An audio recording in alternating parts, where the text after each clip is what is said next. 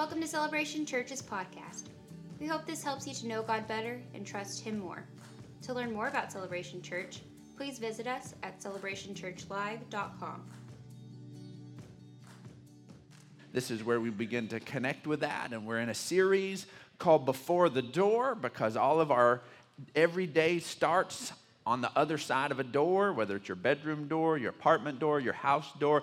You start on the other side of a door. You go through a daily process of getting your day going, and then you at some point cross the threshold and you're out in the wild, wild world, and hoping for life to go a certain direction and life to have a certain impact. And we're seeing that how we can adjust our lives, how we can give God some of those early minutes in our day so that those moments before the door can transform the rest of our day. And we've looked at this concept that life on the other side of your door is impacted by what you do before you walk through it.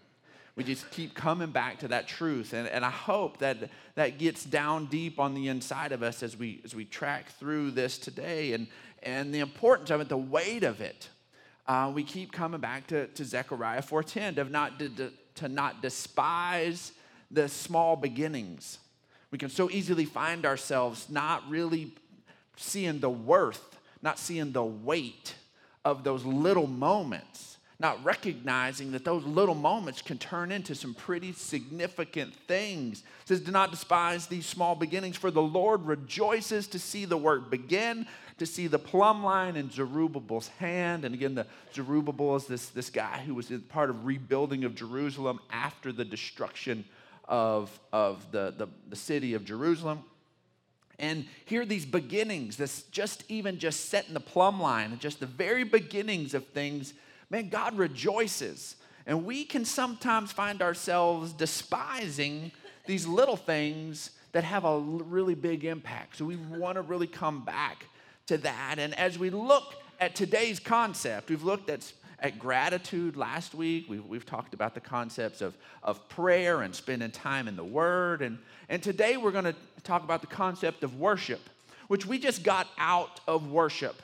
But this is one of those rare things. In our culture, we don't spend a whole lot of time. You don't go to necessarily a whole lot of other events where there is some music and everybody stands up and everybody sings along.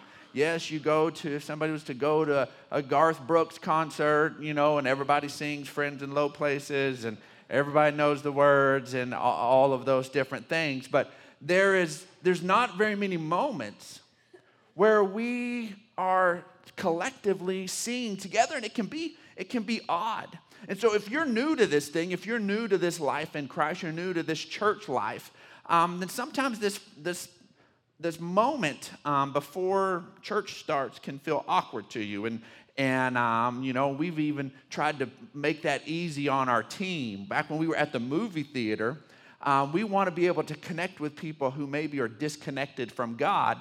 And worship is the most awkward part. If you're not a Christ follower, if you're new and just checking this thing out, you're humoring somebody, a friend of yours, say, hey, come to church with me. The worship part was weird for you. It was meaningful for us, but it was odd for you. And we get that. We understand that. In fact, back at the movie theater, I told our worship leader, I was like, people are going to come in and they're going to watch worship, and it's okay. And so that they're going to get their donut, and they're going to get their coffee, and they're going to sit in those movie theater seats. And they're going to eat their donut, and you're going to be worshiping, and they're going to be watching. And it's all right. Because it's different. Everybody has to be able to ramp up on this deal.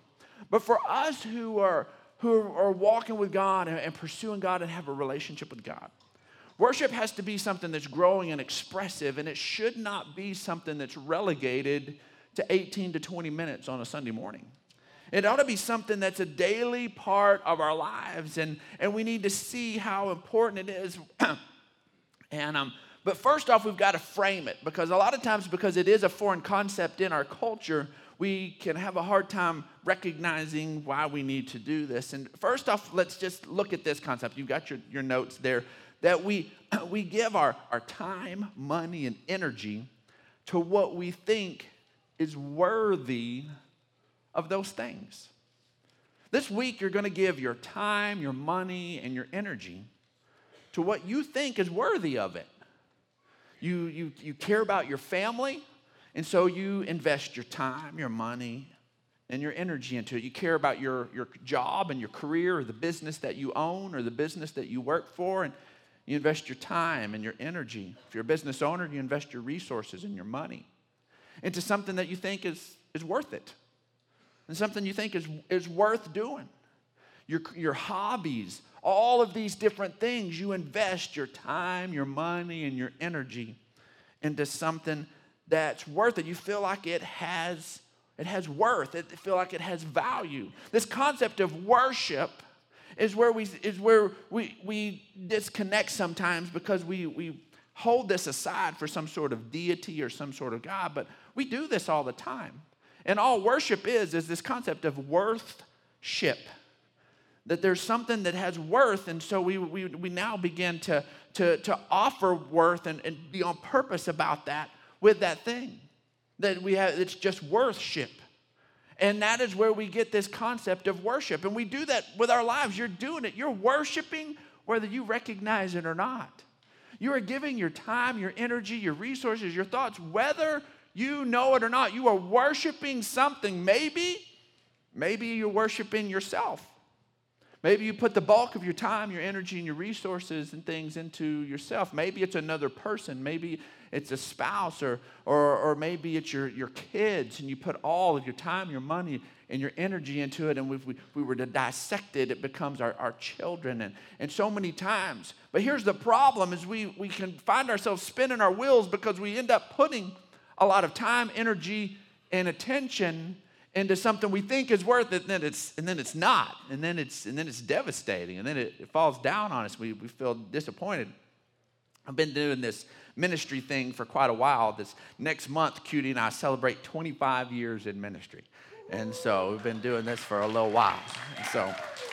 And so yeah, we started when we were 12. You know, we look so young, so young. It's gray in my beard doesn't reflect my age at all, and. Anyways, and so we did youth ministry for 8.5 years, and with youth ministry, you get to have a lot of fun and do a lot of stuff, and we were having a big day. We were going to have this big day, and we were trying to bring in a bunch of teenagers and have a clear presentation of who Jesus is and what he's done, so young people could step over from death to life and place their faith in him, and I had this grand idea. We were at Planet X. There's some of you that were part of that back in the day.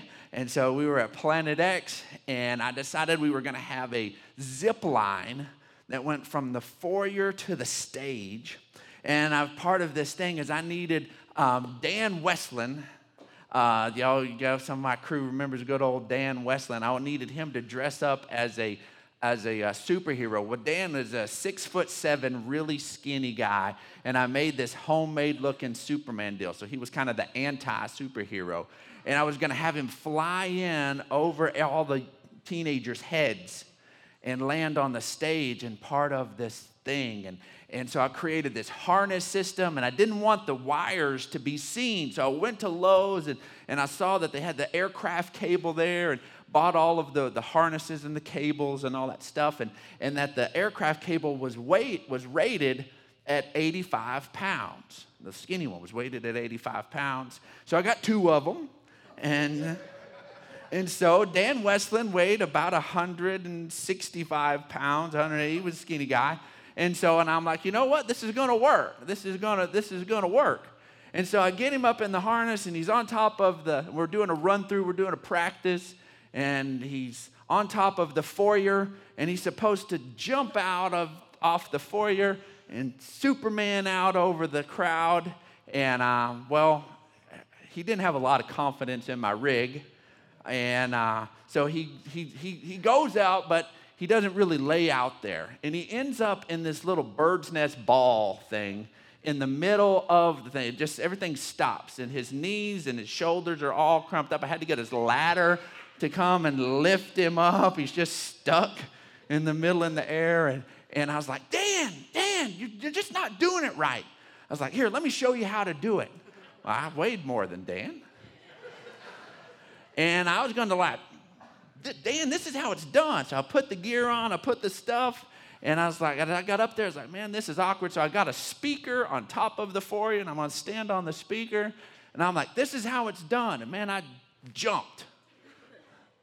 If anybody remembers physics and momentum and what that does to weight and all those different things, man, my jump, it was nice. It was a good jump.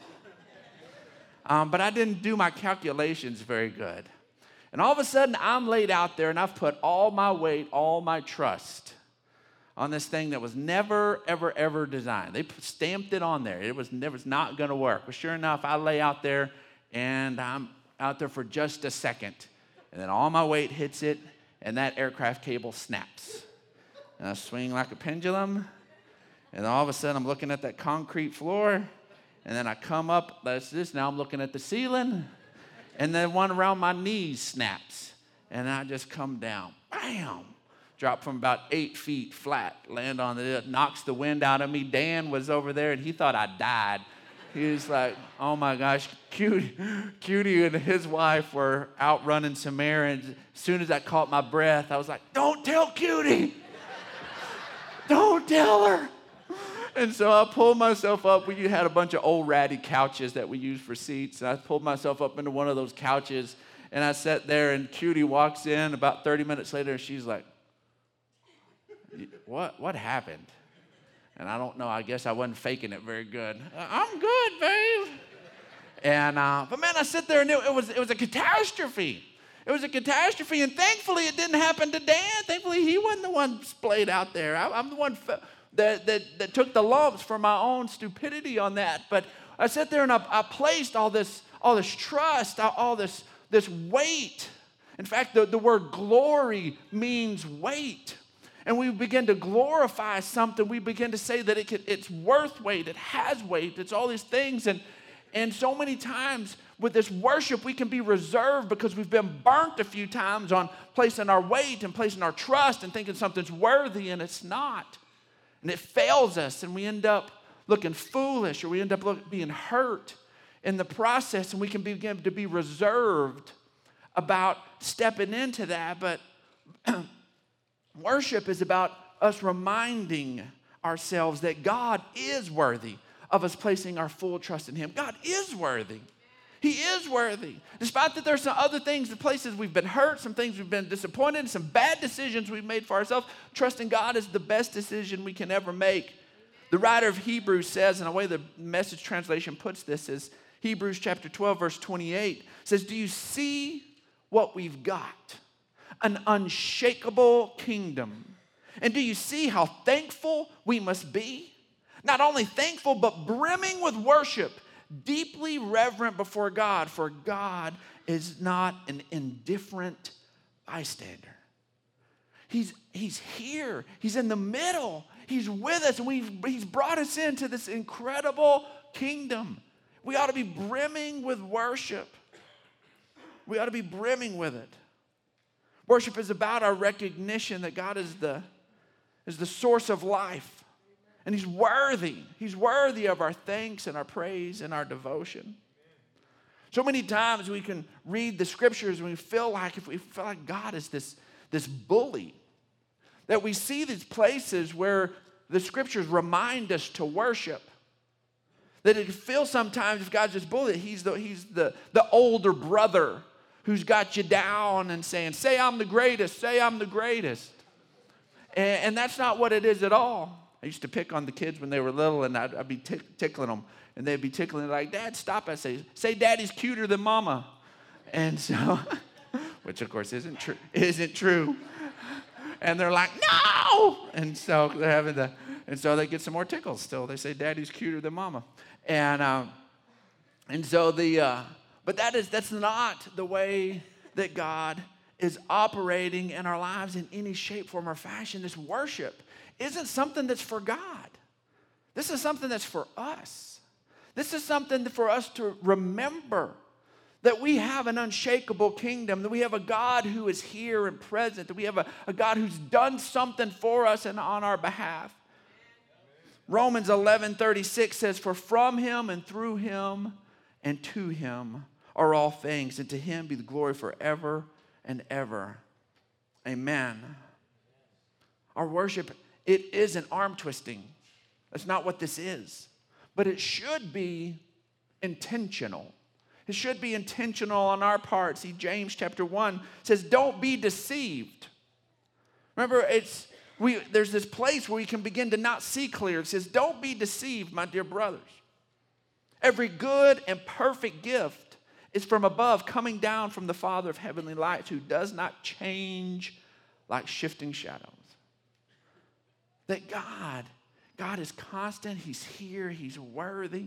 And so many times we can be deceived and forget that God is the source of life, that he's the giver of life. And we begin to get off. See, true worship, it isn't automatic. We think worship should be this thing, this spontaneous thing that just begins to erupt out of us. So we got to go to playoff high school basketball game on the playoffs, and of course the crowd is there,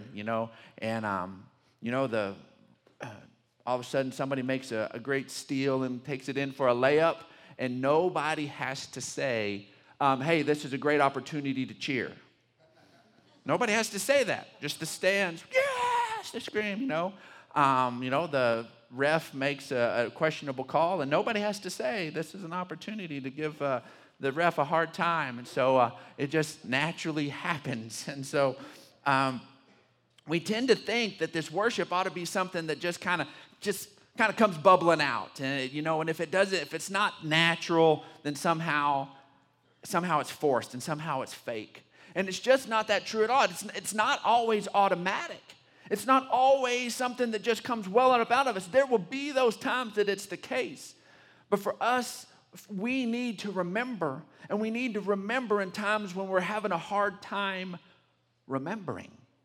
We need to remember, the times we need to remember the most is when it's not just flooding our minds.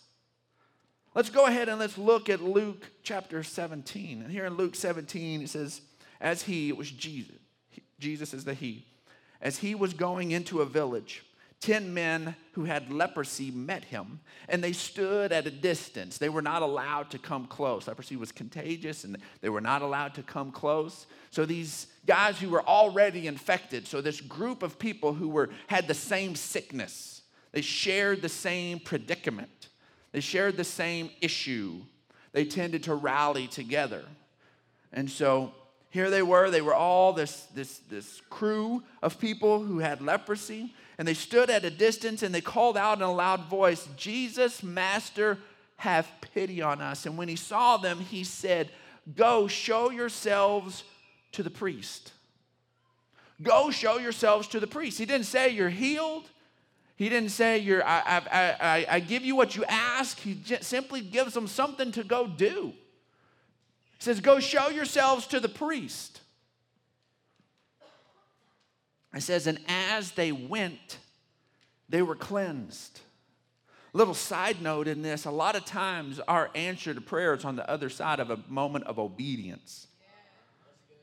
So many times we want the answer, and then we want to go, okay, God, I'll trust you and I'll take the step. I want to see how this is going to work out, and then I'll do it. And so many times our breakthrough, so many times what we need is on the other side of simply doing what he's asked us to do.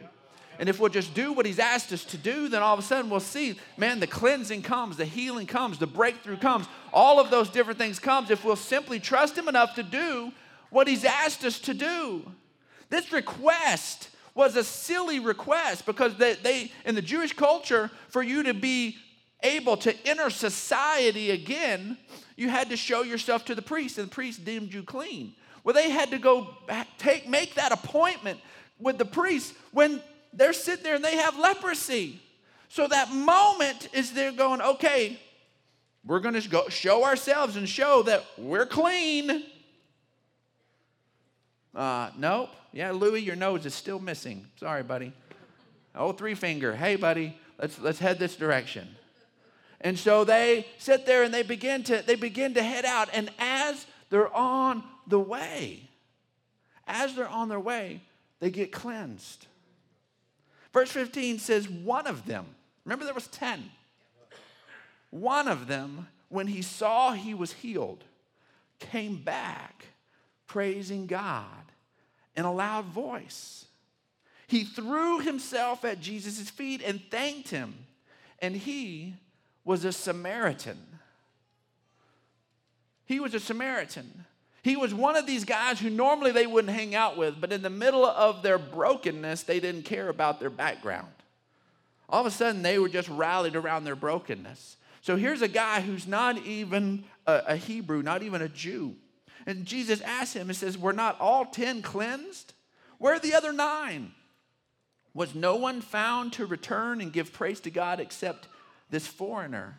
And then he said to him, rise and go, your faith has made you well. All of them were healed. All of them were cleaned. All of them were good. All of them had their life restored back to them. But only one came back to give praise and thanks to God. Only one of them did. Only one.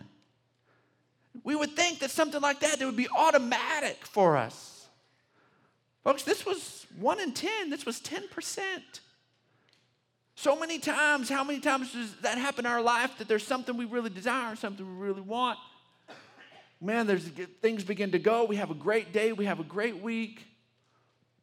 We don't find our moment. We don't have our moment of giving worship and giving thanks to God. See, the recognition of the kindness that comes from God leads us to him. Worship is something that leads us to God. Romans 2:4 says, or do you show contempt for the riches of his kindness, tolerance, and patience, not realizing that God's kindness leads you towards repentance? Not realizing that God's kindness leads you towards repentance. Right here in today's message, we've already looked at 3 places. There with Zechariah, we can easily despise these beginnings. We can despise something God's at work in. We can be deceived and not recognize that good gifts come from God. And here we find ourselves that we can show contempt for his kindness. Folks, our natural tent, our natural sway is not to give God glory and to give him thanks, but just to take the good that comes, like that's just the way things should be, to gripe about the bad, and to push God out. Worship helps us to remember that we're thankful for the little small things. We're not going to despise them. We recognize every good and perfect gift comes from him. And we recognize his kindness at work in our lives. It leads us towards repentance. Repentance is to change the way we view things. God's kindness changes the way we view things. Romans 14:11 says, it's written, as surely as I live, says the Lord, every knee will bow before me, every tongue will confess to God. Everyone will. Everyone will. In fact, Philippians chapter 2 says, therefore God exalted him to the highest place and gave him the name that is above every name. And at the name of Jesus, every knee should bow in heaven, on earth and under the earth, and every tongue confess that Jesus is Lord, to the glory of God the Father. When I was a younger, more immature believer, you see about Jesus as king, see that Jesus is might. And you see this place that every knee will bow and every tongue will confess. And I had the wrong mentality of this, that at the end of the age, when everyone comes before him, that there will be this place that, okay, you didn't honor me in life. And so now my mighty, strong hand, you will bow and you will confess. And that's not God at all. That's not our Heavenly Father at all. That's not Jesus at all. I am convinced that this is what happens. I am convinced that every knee bows and every tongue confesses, because every one of us will come before the God who sent his Son, the Son who loved us so much that he laid down his life, the one who went to the cross and said, forgive them, they don't know what we're doing. And they would have said in that moment, we know what we're doing, kill him. kill him. And he's like, they don't know what they're doing. And we're all going to look into the face of love. The first time we've ever been fully loved and fully known and fully aware, and we will be overwhelmed with the love of God, and we will say, Jesus is Lord. Our knees will bow before perfect love. Our knees won't be able to handle being a kind of love, and we will just declare it because God loves us. Folks, if we will get a hold of his kindness and his goodness, we can enjoy that now. We can enjoy it here. We can step into it here and now. Folks, we were created to know God, to truly knowing him. Truly knowing his goodness and his love will produce a response of worship. Folks, when something tastes good, we say it's tasty.